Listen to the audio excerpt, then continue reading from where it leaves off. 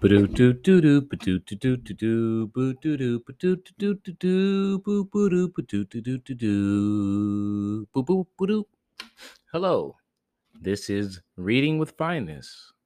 I am Finest. I'm reading American Indian Myths and Legends to you today. The story from that book that I'm going to read to you is Wakiash and the First Totem People. This is a Kawa Uta story. Um, Follow me at Everything's Just Fine on Instagram to see illustrations of mine. Hey, hey, hey, try to read every day. If not, don't worry, don't sweat it. I got you. I'm working it, burning the oils of life, reading. Enjoy it. Yeah, all right. Let's just jump into this, right? Let's just do it. No wise words today, except for those wise words that is said, which are none. Anyways, the totem poles of the Northwest Coast tribes were actually family crests rather than religious icons, denoting the owner's legendary descendant from an animal such as the bear, raven, wolf, salmon, or killer whale. Coming into a village, a stranger would first look for a house with the totem pole of his own clan animal. Its owner was sure to receive him as a friend and offer him food and shelter. Totem poles also preserved ancient customs by making sure that in every region within visiting distance of others, the old stories were repeated and the old beliefs about the spirits and the origins of the fire and other myths were basically the same despite linguistic differences between main tribal groups.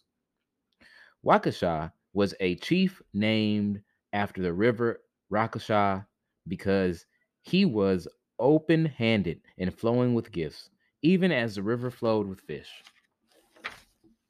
It happened once that the whole tribe was having a dance.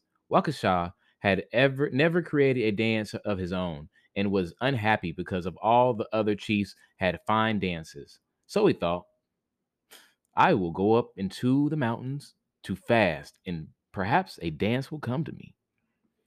Waukesha made himself ready and went to the mountains, where he stayed fasting and bathing for 4 days. Early in the mornings of the fourth day, he grew so weary that he lay upon his back and fell asleep. Then he felt something on his breast and woke to see a little green frog. Lie real still, the frog said, because you are on the back of a raven who is going to fly you and me around the world. Then you can see what you want and take it. The raven began to beat its wings, and they flew for 4 days, during which Waukesha saw many things. When they were on their way back, he spotted a house with a beautiful totem pole in front and heard the sound of singing inside the house. Thinking that there were fine things, he wished he could take them home. The frog knew his thoughts, told the raven to stop. As the bird coasted to the ground, the frog advised the chief to hide behind the door of the house. Stay there until they begin to dance, the frog said.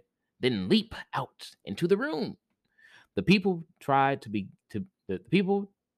begin a dance, but could do nothing, neither dance nor sing. One of them said, something's the matter. There must be something near us that makes us feel like this. And the chief said, Let let one of us who can run faster than the flames of the fire rush around the house and find what it is. So Little Mouse said that she would go, for she could creep anywhere, even into a box, and if anyone were hiding, she would find them. The mouse had taken off her mouse skin clothes and was presently appearing in the form of a woman. Indeed, all the people in the house were animals who looked like humans because they had taken off their animal skins clothes to dance. When the mouse ran out, Waukesha caught her and said, Hey, ha, my friend, I have a gift for you. And he gave her a piece of mountain goat fat. The mouse was so pleased with Waukesha that she began talking to him. What do you want? She asked eventually. Waukesha said that he wanted the totem pole, the house, and the dance and songs that belonged to them. The mouse said, Stay here. Wait until I come back again.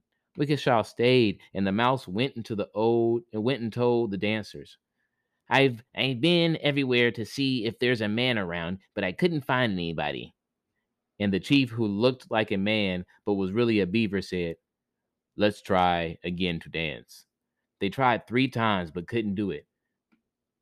And each time they sent the mouse to search, but each time the mouse only chatted with Wickeshaw and returned to report that no one was there. The third time she went out, she said to him, "Get ready.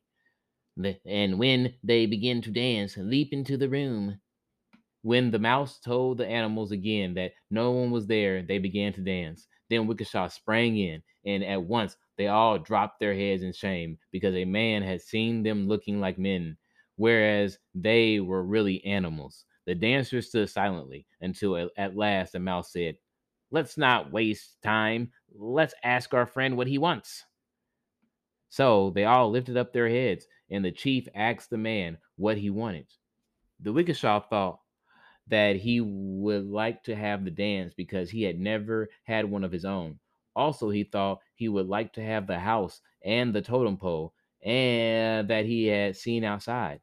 Though the man did not speak, the mouse divined his thoughts and told the dancers. And the chief said, "Let our friend sit down. We'll show him how we dance, and he can pick out whatever dance he wants." So they began to dance, and when they had ended, the chief asked Wickeshaw what kind of dance he would like. The dancers had been using all sorts of masks. Most of all, Wickeshaw wanted the echo mask and the mask of the little man who goes about the house talking, and trying to quarrel with others. Wickeshaw only formed his wishes in his mind. The mouse told them to the chief. So the animals taught Wickeshaw all their dances, and the chief told him that he might take as many dances and masks as he wished, as well as the house and the totem pole. The beaver chief promised Wickeshaw that these things would all go with him when he returned home, that he could use them all in one dance. The chief also gave him for his own the name of the totem pole, Kalakuyuwish, meaning sky pole, because the pole was so tall. So the chief took the house and folded it up like a little bundle. He put it into the headdress of one of the dancers and gave it to Wickeshaw, saying, "When you reach home, throw down this bundle. The house will become as it was when you first saw it, and then you can begin to give a dance." Wickeshaw went back to the raven, and the raven flew away with him toward the mountain from which they had set out. Before they arrived, Wickeshaw fell asleep, and when he awoke, the raven and the frog were gone, and he was alone. It was night by the time Wickeshaw arrived home. He threw down the bundle that was in the headdress, and there was the house with its totem pole. The whale painted on the house was blowing, the animals carved on the totem pole were making their noises, and all the masks inside the house were talking and crying aloud. At once, Wickeshaw people woke up and came out to see what was happening. And Wickeshaw found that instead of 4 days, he had been away for 4 years. They all went into the new house, and Wickeshaw began to make a dance. He taught the people the songs, and they sang while Wickeshaw danced. Then the echo came, and whoever made a noise, the echo made the same by changing the mouthpiece of its mask. When they had finished dancing, the house was gone. It went back to the animals, and all the chiefs were ashamed because Wickeshaw now had the best dance. Then Wickeshaw made a house and mask and a totem pole out of wood. And when the totem pole was finished, the people composed a song for it. This pole was the first the tribe had ever had. The animals had named it Kalawakuwash, the pole that holds up the sky. And they said that it made a creaking noise because the sky was so heavy. And Wakiash took his own the name of the totem pole, Kalakuwiwish, based on the version reported by Nathaniel Curtis in Indian's Book, 1907. Okay, all right. That was a quick, good story. I thought that the the animals were too nice at first, but I see that the animals got that back, which it was on rent, which I love. I love that. I love that they got it right back. So thank you for listening to Reading with Finest this episode. I'll be back here tomorrow to read to you again. Follow your dreams. Today's the day. Ba-doop doop doop doop ba-doop doop boop boop boop doop boop boop.